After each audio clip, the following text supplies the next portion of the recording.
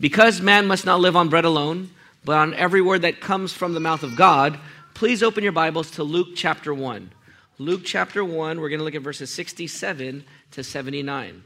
Luke 1, 67 to 79. If you don't have a Bible, that's okay. There's a Bible in the chair in front of you.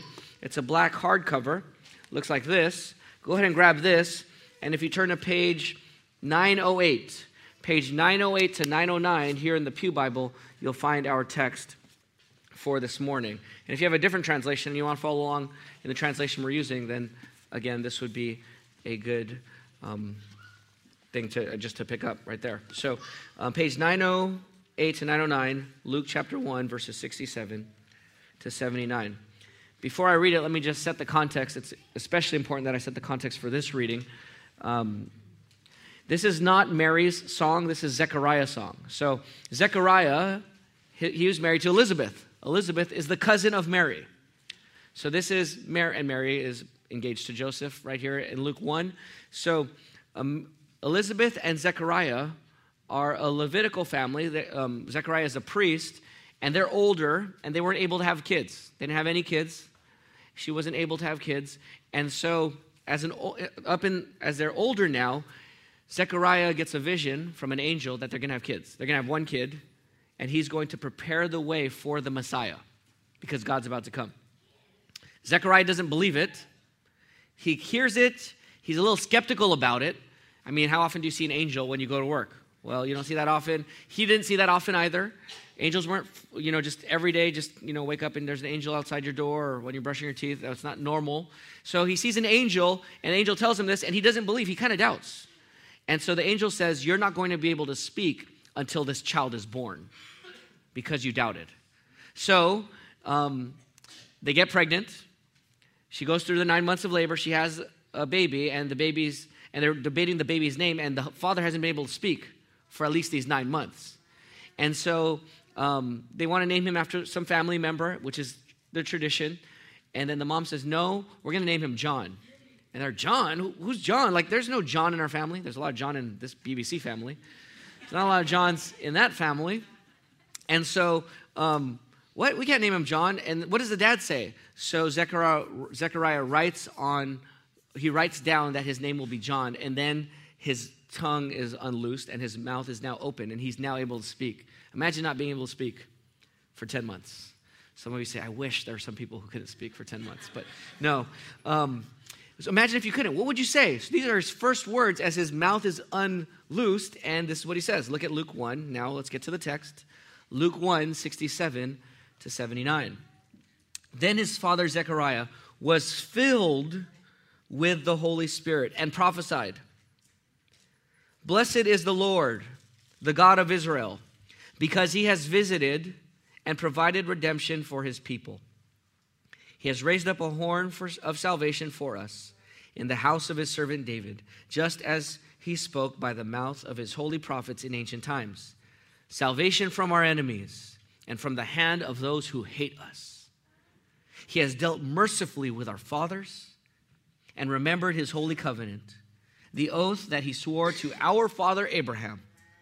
He has given us the privilege, since we have been rescued from the hand of our enemies, to serve him without fear, in holiness and righteousness, in his presence all our days.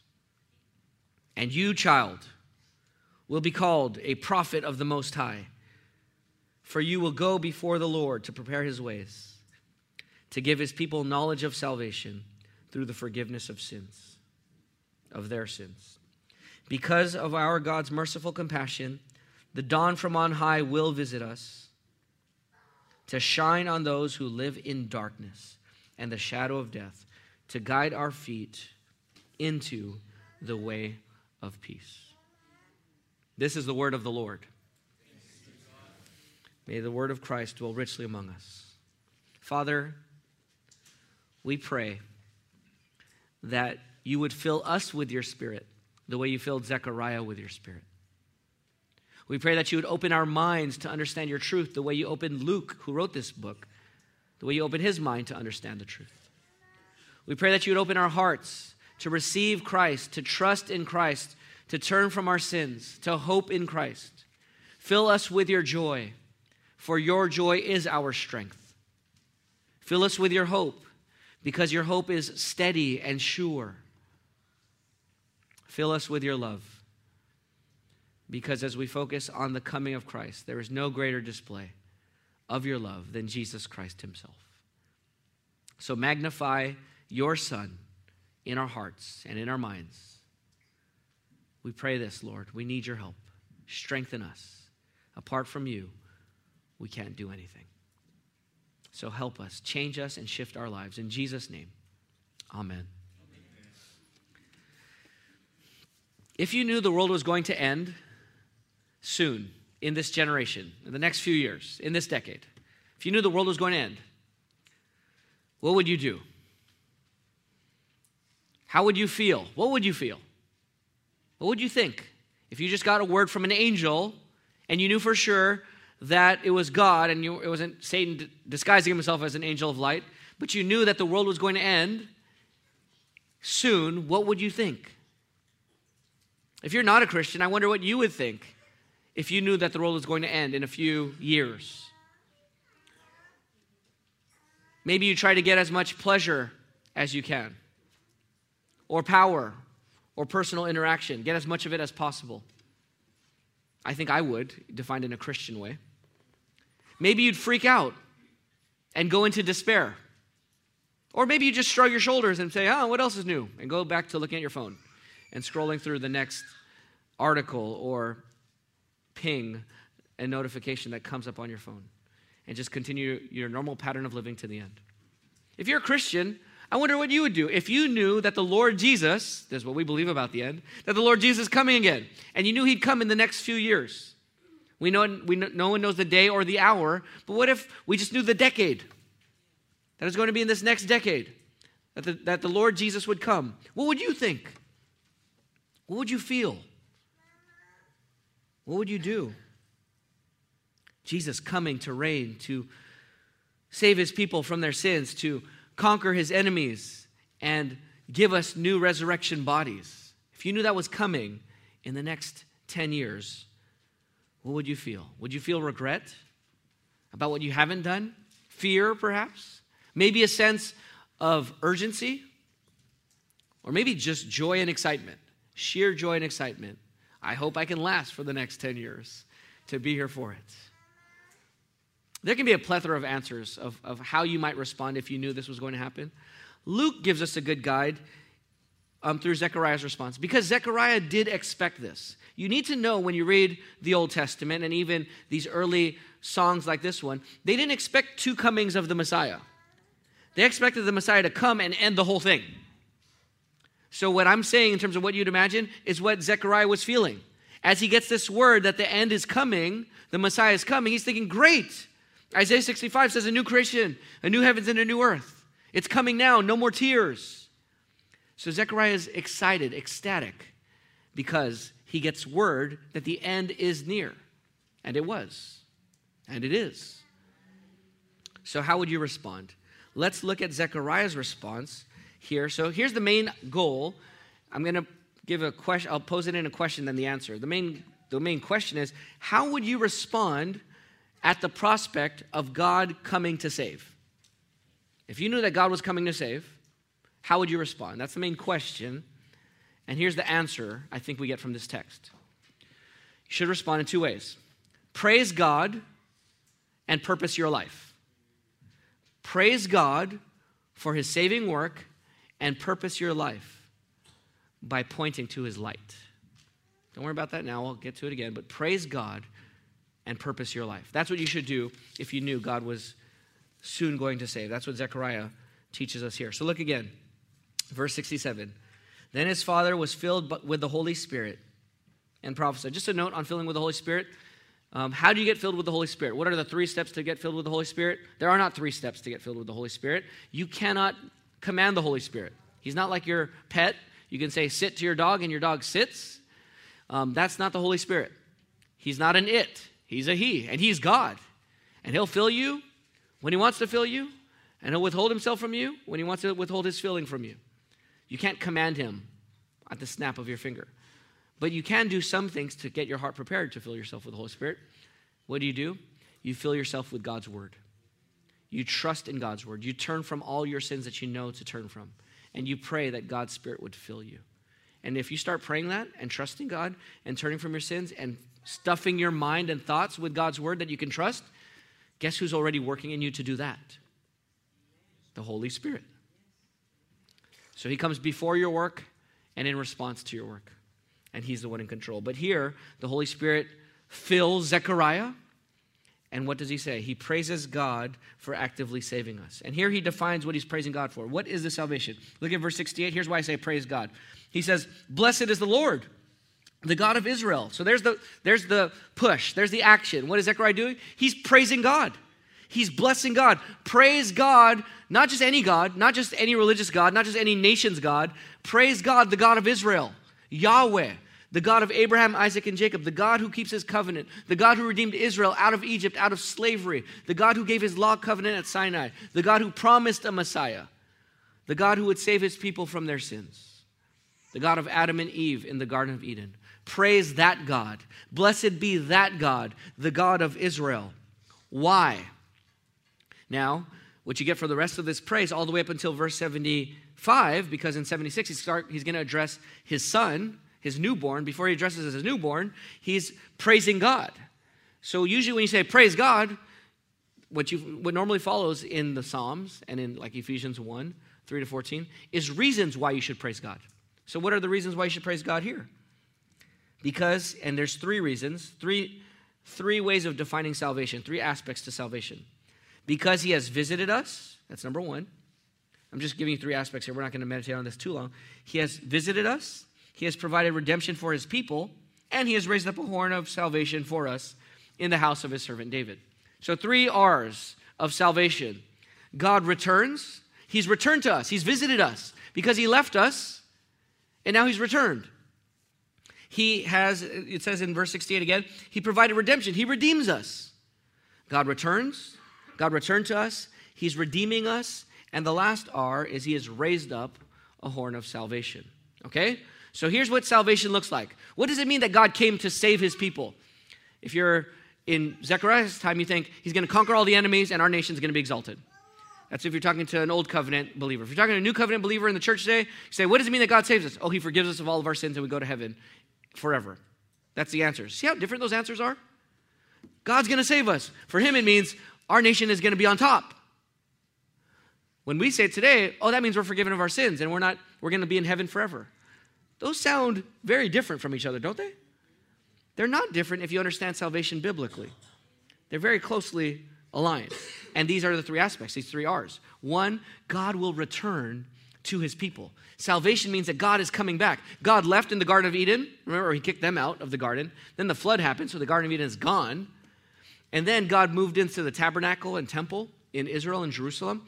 But then after they rebelled, God exiled them, kicked them out of the land just like he kicked them out of the Garden of Eden. But before he did that, Ezekiel says there was a vision of God's glory leaving the temple. So God left again, and God never returned. God didn't set foot on earth, and now God is visiting his people again. He's returning. So Psalm 96:13 says something like this. Before the Lord, so bow before the Lord, for he is coming. For he is coming to do what? To judge the earth. He will judge the world with righteousness and the peoples with faithfulness. He's going to bring fairness. Wouldn't it be great if there was fairness in the world? Wouldn't it be great if there's justice and we didn't have to debate what is the truly just political strategy, politician, party, country, how nations should relate to each other? Wouldn't it be great if there was just perfect justice everywhere? That'd be awesome. Well, guess what? God is coming, and what is he going to do? He's coming to judge, and he will judge fairly all the nations. Malachi 3:1 promised this. It says in Malachi 3:1, see, I'm going to send my messenger, and he will clear the way before me. The Lord you seek will suddenly come to his temple.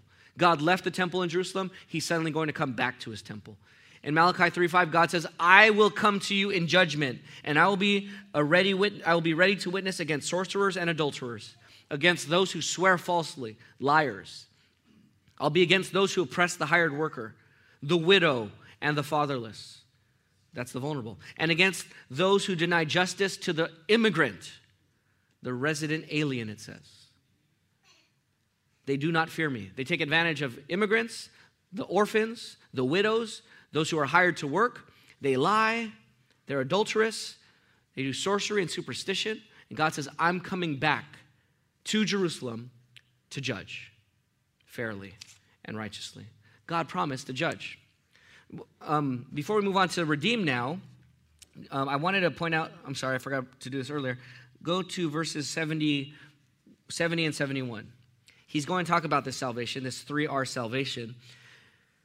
He says this 3R salvation, returning, redeeming, and raising up a horn, is coming just as he spoke by the mouth of his holy prophets in ancient times. And what is this 3R thing? It's salvation from our enemies and from the hand of those who hate us. It's very Israel-centered. We're going to be delivered from those who hate us, and we're going to be saved from our enemies. That's Zechariah's thought.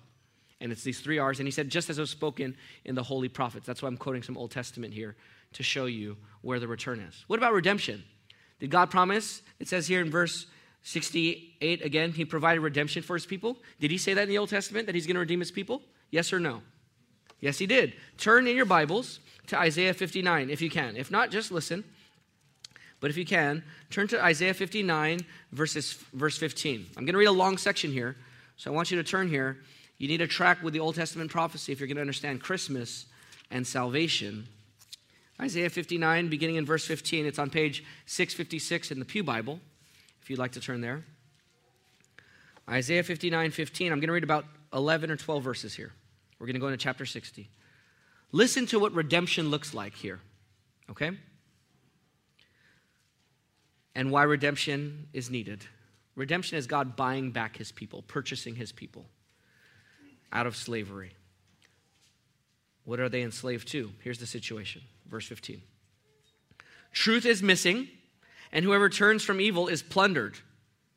So repentance is attacked. The Lord saw that there was no justice, and he was offended. He saw that there was no man. He was amazed that there was no one interceding. So his own arm brought salvation. His own righteousness supported him. So no one's saving the people of Israel. So what does God do? He does it himself. I'll save my people. Verse 17, he put on righteousness as body armor and a helmet of salvation on his head. He put on garments of vengeance for clothing, and he wrapped himself in zeal as in a cloak. God's getting ready for war. Verse 18, what is he going to do? So he will repay according to their deeds, fury to his enemies, retribution to his foes, and he will repay the coasts and islands. They will fear the name of Yahweh the Lord in the west and his glory in the east, for he will come like a rushing stream driven by the wind of Yahweh the Lord. Here's the word redemption. The Redeemer will come to Zion, that's Jerusalem, and to those in Jacob who turn from transgression. He's going to come to Jerusalem. He's going to come not to everyone, but to those who turn from their sins, those who repent. This is the Lord's declaration. Verse 21, as for me, this is my covenant with them, says the Lord. My spirit who is on you and my words that I put in your mouth will not depart from your mouth or from the mouths of your children or from the mouths of your children's children from now on and forever, says the Lord. I'm going to give my word to your children, my people. Verse 1 of chapter 60. So what's the command? Arise, shine, for your light has come. We read this last Sunday in our scripture reading. Arise, shine, for your light has come, and the glory of the Lord shines over you, Israel. For look, darkness will cover the earth, and total darkness the nations, the peoples. Is this world a dark world? Yes or no? Is there darkness in this world? Among the nations? Yes. Total darkness the peoples. But the Lord will shine over you, and his glory will appear over you. Nations will come to your light, and kings to your shining brightness. Raise your eyes and look around. They all gather and come to you. Your sons will come from far away, and your daughters on the hips of nannies. Then you will see and be radiant, and your heart will tremble and rejoice, because the riches of the sea will become yours, and the wealth of the nations will come to you. This is what happens when God redeems his people and buys them back out of slavery, out of exile, out of rebellion, and they turn from their sins and they trust in Yahweh. The world that's in darkness, the nation that's in darkness, will have light. Where does God's light start? On what nation? Israel, right? It will shine on Israel. And when God's light shines on them, and God says, arise, shine, for your light has come, and Israel rises in the light, what's going to happen to all the nations that are in darkness? They're going to what? Come to where? They're going to come to Israel. They're going to come to the light. And they're going to come to God through the nation of Israel. Because God, the Redeemer, will bring them out of exile. He will bring them out of darkness. He will bring them out of slavery. He'll bring them out of their rebellion. God will come to redeem. He promised he would. This is 700 years before Zechariah's baby was just born, John the Baptist. And as Zechariah is filled with the Holy Spirit, he's saying, God, you promised redemption was going to come. Isaiah prophesied it. And here it is. Your redemption has come. So God is going to return to his people. He's going to redeem his people. And thirdly, going back to Luke chapter 1, verse 69, he has raised up a horn for his people. So he returns, he redeems, and he what? Raises up a horn of salvation. Raises up a horn of salvation for us. What does he mean by horn? Now, if you've talked to me this week about it, don't guess, because that's cheating.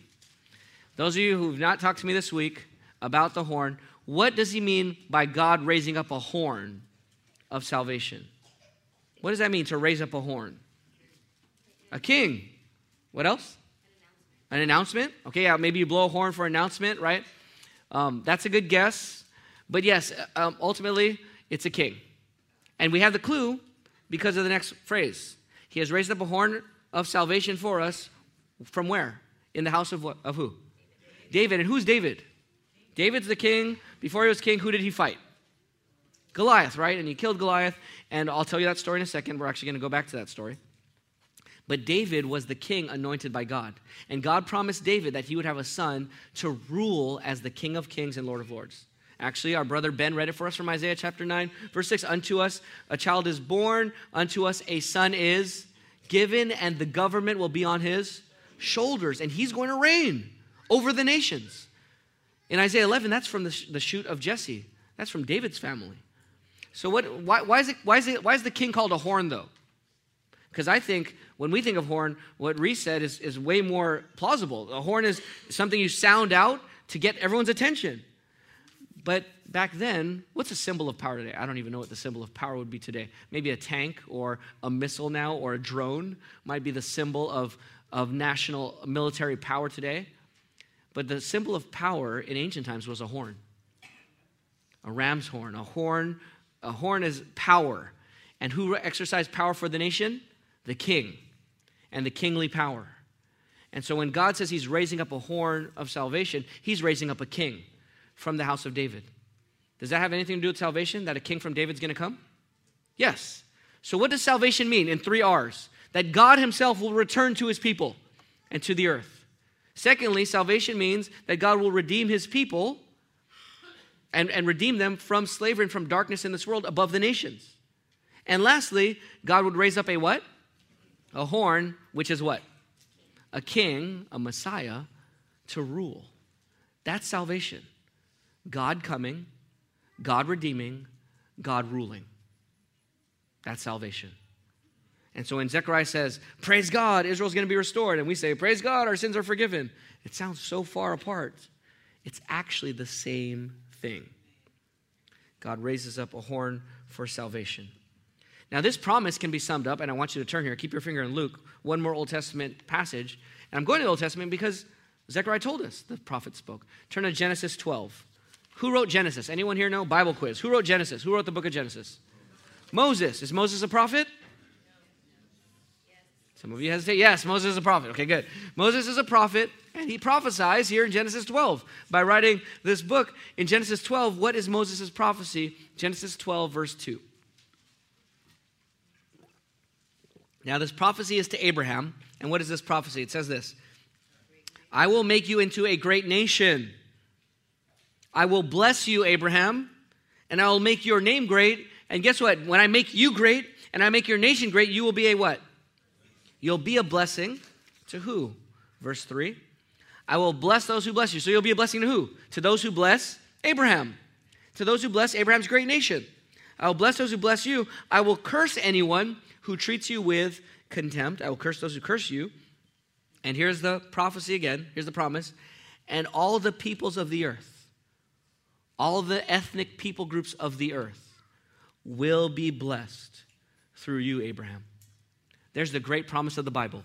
If Genesis 1 through 11 is the great curse of sin and total darkness in this world, the great promise of God's blessing on the cursed people is this fivefold blessing, that through Abraham and through this great nation, God will bless all the peoples of the earth. And so what is Zechariah doing as he sees his baby crying, just cut from the umbilical cord, right there, and they just named him John? What is Zechariah thinking of? The prophets, the promises. This John, not the Messiah, but John who's going to come before the Messiah, this is a sign that God is finally going to fulfill all those promises for the past 20 centuries from Abraham, 2,000 years before John and before Zechariah. Let me try to illustrate God's saving work here. I told you we'd come back to the story of David and Goliath. So let's think about this for a second.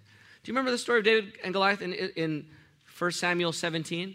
Israel was in war with the Philistines, and they were scared, and there was a standstill between the two, and Israel was outmatched and outnumbered. And so the Philistines say, we'll throw you a bone, we'll make it easier for you.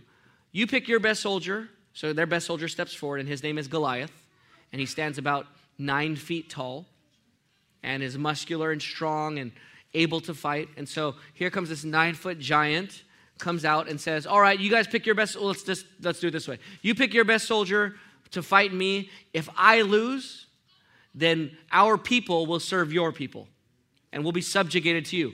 But if your champion loses, then your people will be subjugated to us. So we don't have to kill everybody. Let's just one person fight, only one person die, and then from there, we'll figure it out. So who stepped up from Israel? Nobody.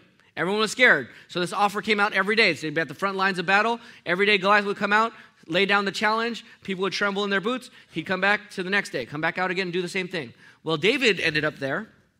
And when David came, because he was bringing food to his brothers who were soldiers, he inquired what was going to happen, and he found out about the deal. So David decides to fight him. Now, where does David get the... Whoops, there goes my water. Where did David get the courage from? That's 1 Samuel 17. Anyone know what happened in 1 Samuel 16? Where did David get the courage from? God. How? A chapter earlier, just before this, David is anointed by Samuel. Samuel comes in secret, and he anoints David with oil and declares him the future king of Israel. And what happens when the oil comes upon him? What else comes upon him? Who else comes upon him? The Holy Spirit. And from that point on, David is living in the power and courage of the Holy Spirit. So now when this challenge of Goliath comes out, it's not that David is just more courageous naturally than other people. He has the Holy Spirit of God living in him. That's a pretty good advantage, right? To have the Holy Spirit of God, Almighty God living in you and empowering you. So David hears the challenge and he steps out as the anointed one. What's another word for anointed one? Messiah.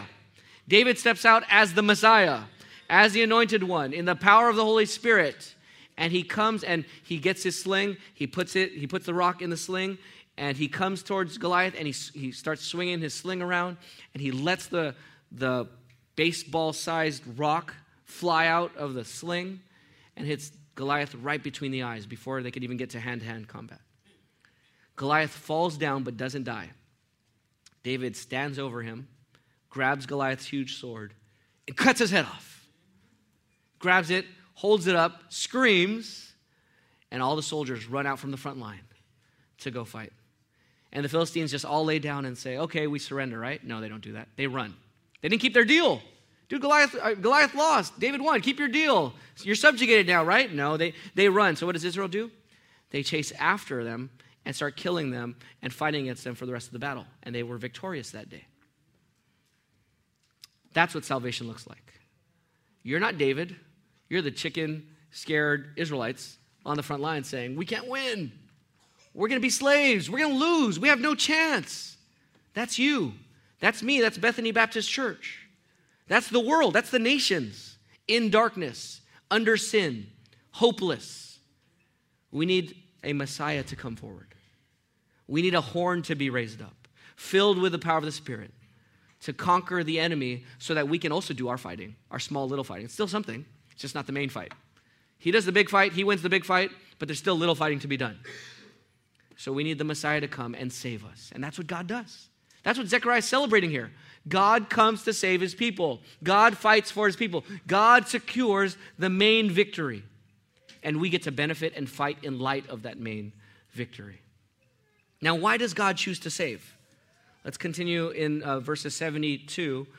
There's 3 reasons in 72. Go back to Luke chapter 1. So you keep your finger there. God continues to say, or God saves. Now, what's the purpose of the salvation? Look at verses 72 through 75. I want to point out here 3 purposes for salvation. Why does God choose to actively save? 3 reasons. And we're not going to dwell on them long. I'm just going to name them. I might dwell on some longer than the others. First one is in verse 72. Look at verse 72. He has dealt with us, and I would translate this, in order to deal with us, or to deal with us. So he has brought salvation from our enemies, from the hand of those who hate us. Don't put a period there. He has given a salvation to us, and from our enemies, from the hand of those who hate us, in order to deal mercifully with our fathers. That's the first reason why he saves. Why does God actively save, and why does he not just draw back and let us die on our own? Because he did this to deal mercifully with our fathers. God loved the fathers. He loved Abraham. He loved Isaac. He loved Jacob. He loved the 12 heads of the nation of Israel. He loved David. He loved his prophets. He loved the fathers. That's the first reason why God comes to save, because he promised them, and he's accomplishing the mercy because he cares. Care without action is just mean. To say you care without actively caring is just mean, right? So God is not just saying, I care, I love you, I love you. He's going to act on it. He's going to accomplish mercy, not just say he's merciful. That's the first reason why God chooses to actively save in this moment. The second reason is not only to accomplish mercy, but look at verse 72 again, and to remember his holy covenant. To remember his holy covenant. The oath that he swore to our father Abraham. He came because he promised that he would do this. He promised that he would ultimately save through Abraham. So God is not a liar. If God says he's going to do it, he's going to do it. And he does. So he does this to keep his promise. So one, it's to be merciful. The second one is to keep his promise. Actually, there's 4 reasons, sorry. The third one is in verse 73 again. And I would translate this, to give us.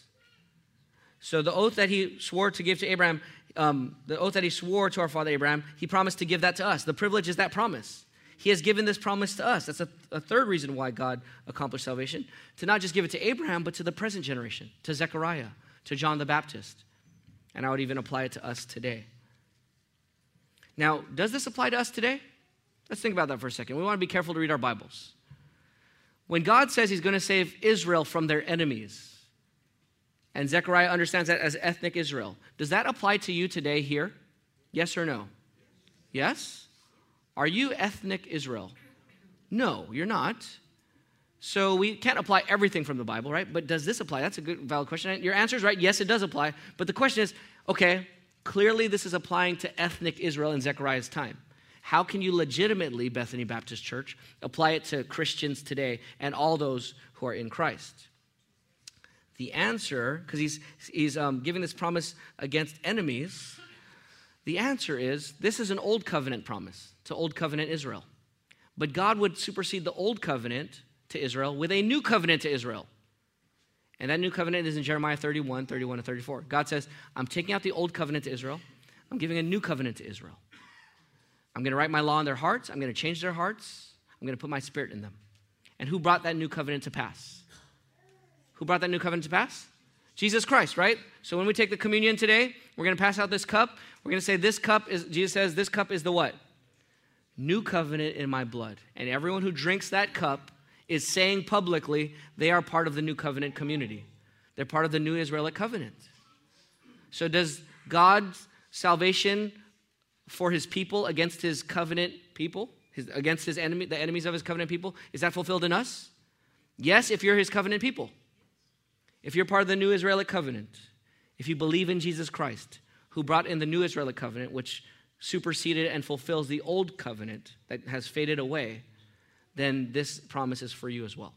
Okay, so this is not for everyone in this room. This is for Christians. Okay? God will deliver you from your enemies if you're a Christian. Now for them, those enemies were the other nations, Rome. For us, who are our enemies? It's not other nations necessarily. So our bigger ones, our biggest enemies are who? Satan and other demons. Okay? And then what's our biggest sin that we carry with us everywhere we go? Our biggest enemy? Ourselves. Did I say our sin? What's our biggest sin? I think I gave away the answer. Yeah. What's our biggest sin we carry with us everywhere? Our sin is our greatest enemy. But do we also have people who are our enemies? That oppose Jesus Christ and oppose the cause of Christ and the people of Christ? Yes. Now, we're different than Old Covenant. We're not taking swords to them. Instead, we let them take a sword to us, right? Christ laid down his life for his enemies, and Christians take on their enemies by dying for them, by loving them, by sacrificially caring for them while they attack. Because Jesus said, don't just, you heard it said, love those who love you and hate your enemies. Jesus said, what? Love your enemies. Pray for those who persecute you. But will God ultimately deliver us from our enemies? Those who oppose the gospel and those who oppose Christ and us? Yes. God will deliver us in the end from our own sin, from Satan and demons, and even from those who ultimately oppose God's people. God will save you. And what's one of our other great enemies that's going to end, that's going to be swallowed up in the end? Death. Is death an enemy? Yes? Do you hate death? You should hate death. Death is a great evil in this world. Death is unnatural. You're saying, PJ, death is natural. Well, it's only natural because of sin. Sin wasn't supposed to, we're not made for sin. We're made to image God and enjoy God. Death is unnatural. Dying is unnatural. And it is the last enemy. And who can deliver us from death? Only God can. So here, God will give us the privilege, the promised salvation, the blessing that he swore. If you're not a Christian, you might currently be an enemy of God and his people. If you're not a Christian, that could sound hostile, right? I'm just telling you the truth. But I don't say that in hostility or anger. I say that to you just in love. You need to know where you are with God. Everyone who's apart from Jesus Christ, who doesn't trust in Jesus Christ, is opposed to Jesus Christ. Now, you might say, hold on, PJ, you're going too far. I'm not against the God of the Bible. I'm neutral. I'm indifferent. I'm not for Jesus or against Jesus. I'm just kind of there. I'm just doing my own thing. Jesus has nothing to do with me. I am just neutral. The God that you're talking about, the God of the Bible, I'm neutral to that God. Not for or against. I don't know if I believe in him. Maybe he exists, maybe he doesn't. But I'm neutral. So don't tell me that I'm opposed to God. I'm not opposed to him. I'm not for him either. I'm just there. Well, if that's where you're at, that would be like me saying, I'm not for my mom or against my mom. I'm just neutral. I don't love my mom. I don't hate my mom. She exists, maybe she doesn't exist. It just doesn't have anything to do with me. I'm just me. Is that for my mom or against my mom? That's against my mom, right? Boy, I was in labor for 20 hours, right? Do you know what I went through to get, So if I was to be neutral towards my mom, that's offensive towards my mom. Because I came from her. I was born by her delivering me into this world. So if God didn't exist, then it might be okay to be neutral. But if God is your creator, if you are made in his image, if he indeed gives you the breath you breathe to say, I am neutral towards God, then you saying you're neutral to God is enmity towards God. It's opposing God. It's against God. It's offensive to God. There are no neutral parties to God. There are enemies and allies. There are those who are on the Lord's side and those who are against him. And if you're not a Christian here, let me comfort you by saying every Christian here was once an enemy of God. No one is born a Christian. We're all born enemies. And then the first thing we do as little kids is have enmity with the world because those toys are ours, right? That candy is ours. We're not sharing that with anybody. Everyone is an enemy. We're king. So we declare war on God from a young age. And so if you're not a Christian, let me invite you with a call to peace. Lay down your arms. We're all sinners against God. God is saying, I will give you forgiveness and life and peace if you will lay down your weapons, your indifference, you're ignoring me, you're putting me to the side. If you would turn from your sins and trust in my son Jesus, who died for your sins and rose from the dead, turn and trust in him, and you will be saved. That's God's offer to you, because God made you. So if you're not a Christian, let me be very clear. God is calling you to turn from your sins and trust in Jesus Christ. Jesus lived the life we should have lived. He died on the cross for sinners, and he rose from the dead. If you're not a Christian, we're thankful you're here. We are friends. We want to be your friend. We're just saying that you are still opposed to God, but we'll be your friend all the way. As long as you'll let us be your friend, we'll be your friend all the way till our dying day. But you need to know that you're opposed to God until you trust in Jesus Christ. And we're inviting you to do that today. So those are three reasons. Here's an ultimate reason why God saves. Let's go to the ultimate reason why God saves. It's in verse 74. He has given us the privilege, since we have been rescued, so he saves us by rescuing us from the hand of our enemies to serve him. And here's the ultimate reason, verse 74, the end of it, to serve him without fear, in holiness and righteousness in his presence all our days. That might be the main application, okay? What's the main reason why God saves? Why should we praise God for saving us? Because God saved us to serve him without what? Without fear, in holiness, in righteousness, in his presence all our days. In fearlessness, in holiness, in righteousness, in his presence every single day. What does it mean that God saves us to serve him in holiness? That means to be set apart from sin and set apart for his honor. What does it mean that we're set apart or we're saved to serve God in righteousness? That means that we're saved to serve God in always doing what is right, always upholding the glory and honor of God, the name of God. We always serve God in obedience to him. What does it mean to serve God every day before him? It means that we live and we serve with a sense that we are in God's presence. Do you know that God is here right now? You know God is paying attention to you right now and paying attention to us? And we are serving him by sitting here listening to his word. We're serving him by thinking about what his Bible says together with our church family. Do you realize that you're serving God right now in his presence? And everywhere you go, when you gather together, when you scatter from the church family into your work week and your school week and into your homes and neighborhoods, that you are serving in God's presence every single day? God is with you and you serve in his presence. So we serve in holiness, we serve in righteousness, we serve in his presence every day, and we serve in fearlessness, or we serve fearlessly. What might we fear when we serve God? We serve not fearing sin, not fearing temptation, not fearing guilt, not fearing shame, not fearing judgment, not fearing enemies, not fearing threats, not fearing opposition, not fearing death. We serve God without fear because we fear God. And when you fear God, you don't need to fear anyone else.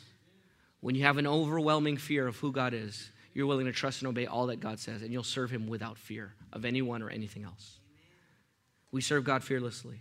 Let me apply this to the Christians here. Where do you serve God fearfully rather than fearlessly? Anyone else here serve God fearfully sometimes besides me? I serve God with fear. And yet here's the joy that Zechariah has. I want you to feel this joy. It is a joy to serve God without fear. But we serve God with fear. We're scared of getting found out. We're scared of being exposed. We're scared of harm and death. And so we hide and we isolate ourselves. And we seek to protect ourselves with bubble wrap all around our lives so that when we get hurt, so that no harm and temptation can come to us. We serve the Lord with fear everywhere. And God's freeing us. He saved us to serve him without fear, fearlessly. Where are you fearfully serving God? Let me confess to you my two sins of fearfully serving God this week as I read this passage with St. Jalon and St. Heber earlier this week. For me currently, where I'm fearing God, or not fearing God, that's the right thing to do, where I'm fearing wrongfully is I have been fearing pastoring certain difficult situations in our church that might fall apart. And I feel like it's all on me. And if this situation doesn't go through smoothly and it creates more pressure for me and others, then I have failed. And so I'm serving as a pastor, but I was, at least until Tuesday, until God rebuked me with this text, I was scared that it wasn't going to pan out correctly, and it's all on me. And God saved us to say, it's not all on you, PJ. Amen. Serve faithfully, without fear. It might come through, it might not, but that's not on you. Serve without fear. That's one of my sins this week. Second sin, and I've asked you to hold me accountable to this. I've been writing for my dissertation on Revelation 2 and 3, and I have not been writing without fear. I've been writing with fear that I'm not going to make it to February 1st deadline. It's it's not impossible, but it's almost impossible to finish it by February 1st. And I've been writing with fear this week. And then the fact that I told the church to hold me accountable last Sunday night made me even more fearful, because I'm like, I'm going to fail it, everyone's going to know. And that is fearful. But as God rebuked me this week, he said, PJ, whether you finish or not, by then you have to kick it to one more semester or not, you serve me without fear. You write without fear. You do your best. You write every single day, and you work hard, and you try your best, and if you don't, there's no fear in telling the church, hey, pray for me, I'm going one more semester. There's no fear in that. Why am I scared? Why are you scared? What are you scared of? What are you scared of with your service to God? It might feel hard, but God calls you to freedom, not fear. To serve him without fear. To have the hard conversations without fear. To leave the results to him and just be faithful to love him and love others well. Serve the Lord, brothers and sisters, without fear. And be happy. We don't have to be fearful. You don't have to be in control. God is in control. Amen? So let's serve the Lord without fear. This causes us to praise God for his salvation. What a privilege to serve God in our trials and in the needs he's placed us in. So, church family, let's praise God for our salvation. Let's remind each other of our future salvation. Christian, praise God for your salvation. One of the things I noticed with one of our members I pray with somewhat regularly is this brother tends to always start his prayer with thanking God for salvation in a different way. Thanking God for the cross in a different way. That's a good practice. To thank God regularly for your salvation. That's what Zechariah is doing here. That's what we should do. Children, look up here, children. Find your salvation in Jesus. Jesus wants to save you too. He wants you to trust in him and turn from your sins. And he will save you if you repent from your sins and trust in him. If you're not a Christian, I ask you, where do you find your victory?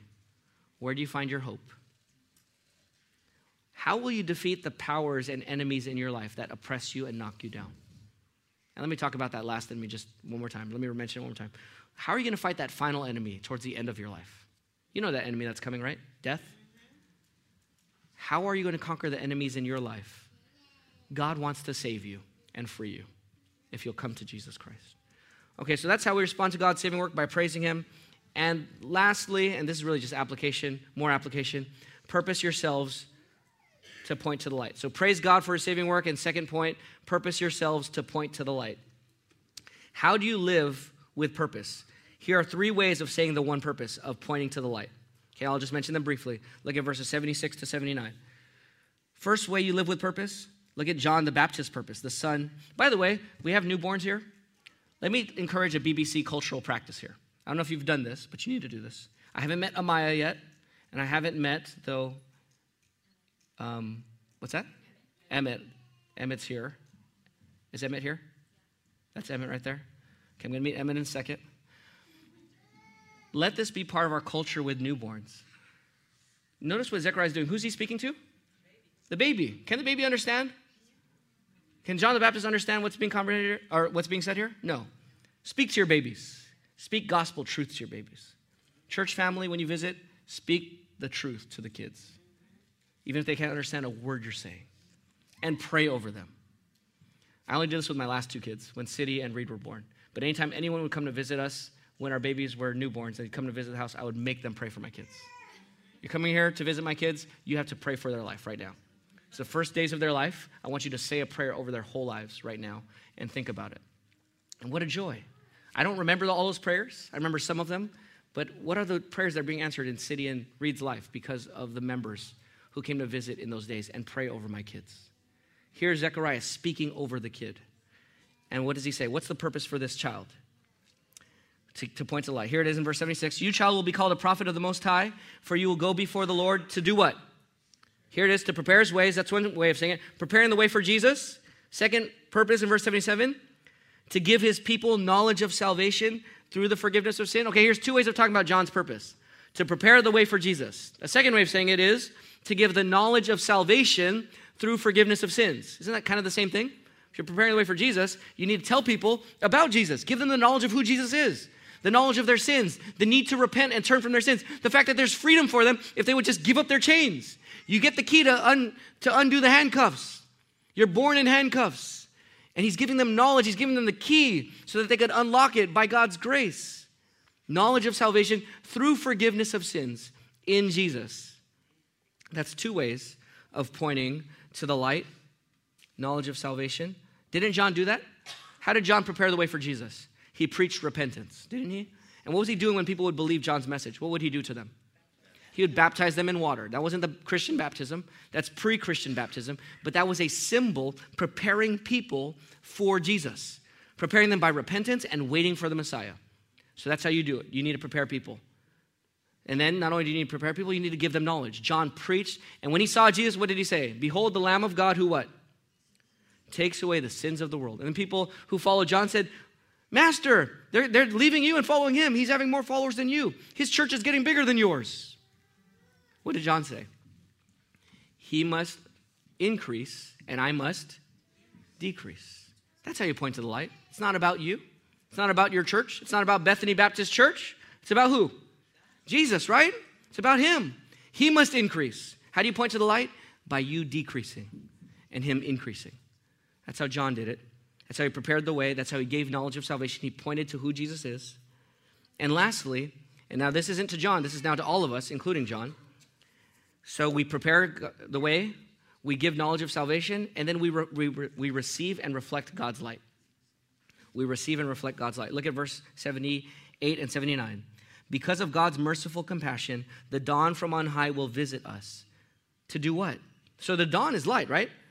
The light will come to shine on those who live where? Who live in darkness and in the shadow of what? Death. Shadow of death. There's the darkness. Sin and death. Those who live in the darkness, those who live in the shadow of death, the light has come to shine on us and to do what? What else what does light do? The light shines on you in verse 79, and then lastly in verse 79, what else does the light do? It guides our feet into the way of peace. So it's guiding us to who? To Jesus.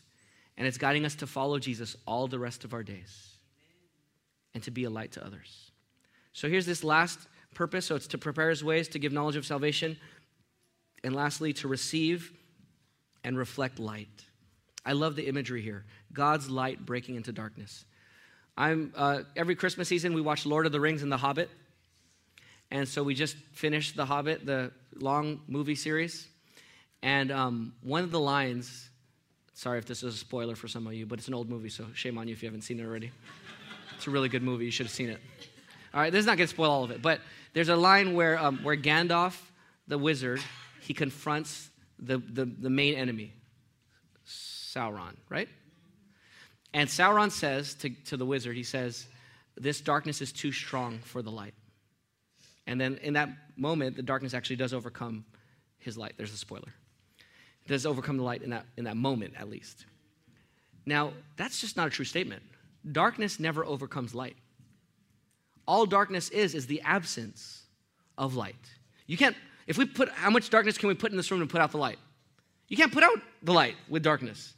The light, you have to turn off the light for darkness to come. But darkness never overcomes light. And so what we have here is this image of God starting to break the light out into this dark world. And darkness can't stop it. It just has to receive it. And so God shines light on those who live where? In the shadow of death. Why? Because they're sinners. That's why they're in darkness. Now let's think about this. Praise God and purpose your life for pointing to the light. Do we do that? Do we praise God and point to the light? Is that our lives? Have we been faithful in that and perfect in that and consistent in it? We don't praise God for salvation. What do we do instead? We doubt God's salvation. We question God's salvation. We serve him like I confessed. We serve him with fear. We serve him with complaining. We serve him with drudgery. We serve him lazily and with sloth. We don't purpose ourselves to point to God's light. We often hide ourselves in the darkness, right? Not only do we not tell other people about light, we actually give our own lives to darkness, don't we? And then we hide in darkness and we don't want to tell other people about our sins. We don't want to confess our sins to each other. We want to stay in darkness. And God's trying to save us with the light. We hide in darkness.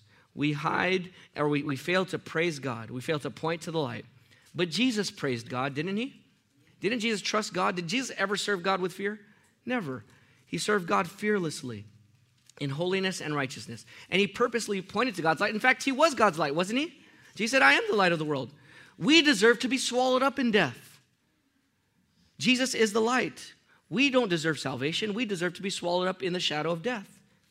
But Jesus, the light of the world, was swallowed up by death.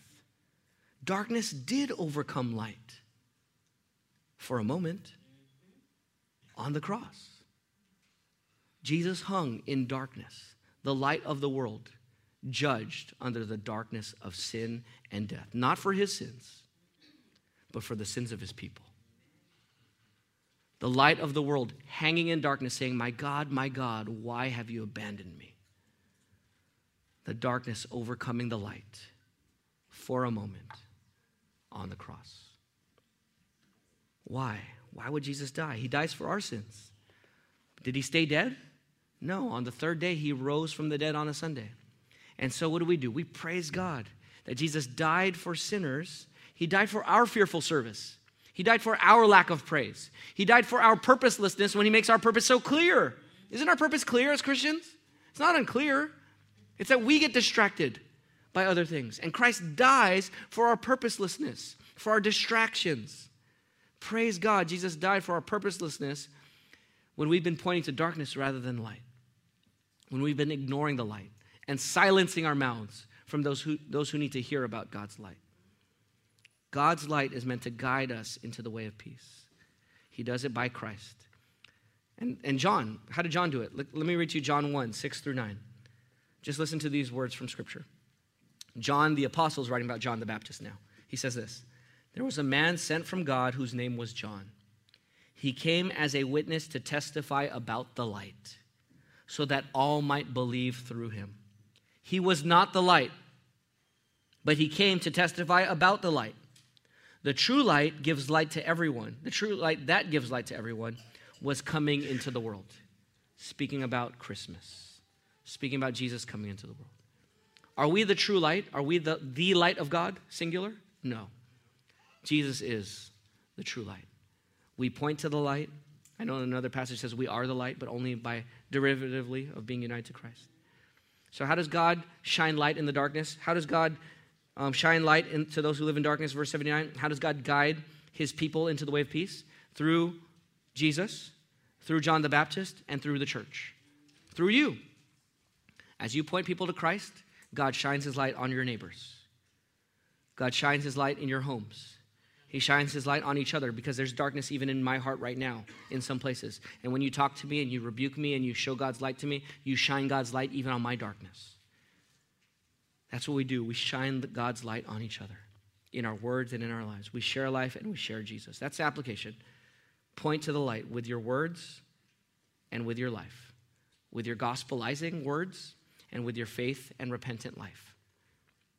Why is this our purpose? One verse in 78. Why does God do this? Why does God save? Why does he give us this purpose? Because of our God's merciful what? Look at verse 78. Because of our God's, last phrase here, because of our God's merciful compassion. Is God merciful? Does God care? Yes, God loves, God cares. God overflows with joy and delight. That's why he saves. Not because he needs us, but because he overflows with joy and excitement for us, to include us in the Trinitarian celebration. As a father has compassion on his children, so the Lord has compassion on his people.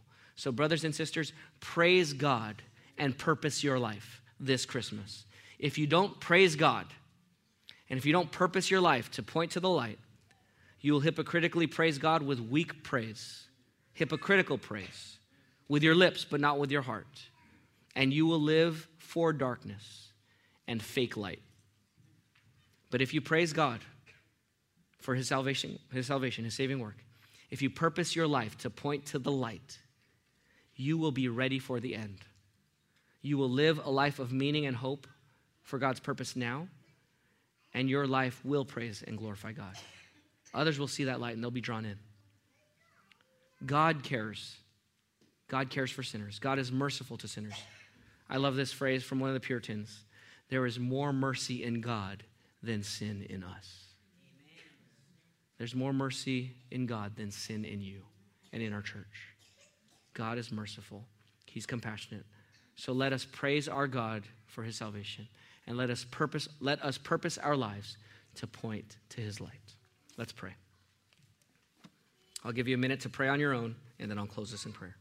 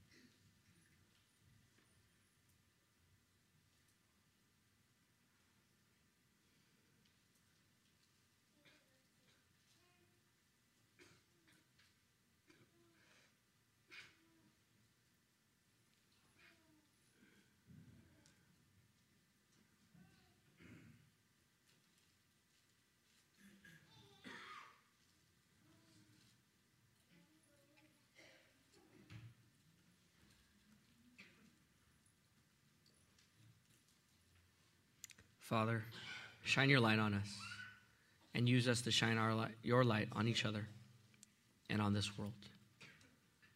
Lord Jesus, come soon. Maranatha, come Lord Jesus, and help us to love and shine the light all our days. In Jesus' name, amen.